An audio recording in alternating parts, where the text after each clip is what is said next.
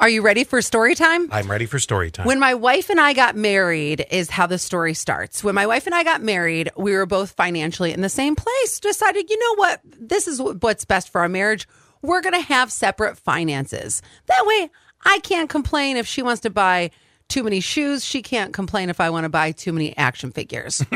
So then, after, I don't know, about 10 years, my wife is doing much better than I am now. You gotta watch out for those ladies. They'll come take over the world. She has nicer clothes, nicer car, takes fun girls' trips to places that I personally just can't afford. I would be lying if I said I didn't regret the whole separate finances situation. But I feel like now we're starting to live separate lives based on this different financial standing. So would I be a jerk if I said, can we reconsider? You know, in my opinion, the statement "we're starting to live separate lives" is the opening of that door for the conversation. And here's why. Normally, it's the agreement you made. But it's a drastic difference. Yeah. Like, at least what we're hearing. Let's pretend numbers. 100 grand versus 50 grand a year. Yep. Let's go there. Okay.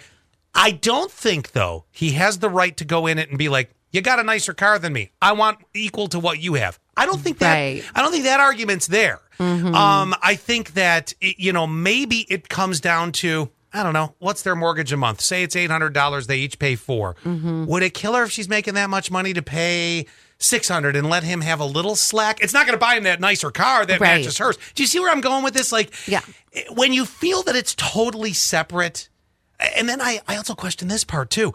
Does she not notice it? Like, does she not know that she's taking... you and Zach do a lot of vacations separate. That's different, though. He doesn't really want to always go to the same place as you do. But you are taking a couple's vacation together soon. Right, yeah. We're going to Palm Springs. But in this situation, I think I'd be like, see you, loser. Really? Yeah, you cut him out just because you're making more? I'm not going to cut him out. But I'm not going to be carrying your slack ass, though, either. Because... Well, but it's not like he's not making anything. I could see if he was doing nothing... and the agreement was we are both going to do something, then I could totally go with where you're going with that. I wonder what he is like with his spending, though, too. And that would really make me, as somebody who is like, oh, I'm making $100,000, and I am obviously, if you're making $100,000, not only can you afford to pay your bills, but you can afford to do nice things. But remember, you also spend more when you make more. That's just life. That's true. That's true. And you do it on things other than just your bills. It always happens. Well, the best part is that I feel like at the beginning it was kind of his idea. Yes, but also at the beginning, they were on equal turf, and it's dramatically changed. And it's not like it happened and he did it like the day she got the raise. That would have been shallow. Like all of a sudden, she suddenly gets this huge raise, and then it's like, okay, what do you guys think? 731, what the hell's our text line? 71231. God, I'm sorry.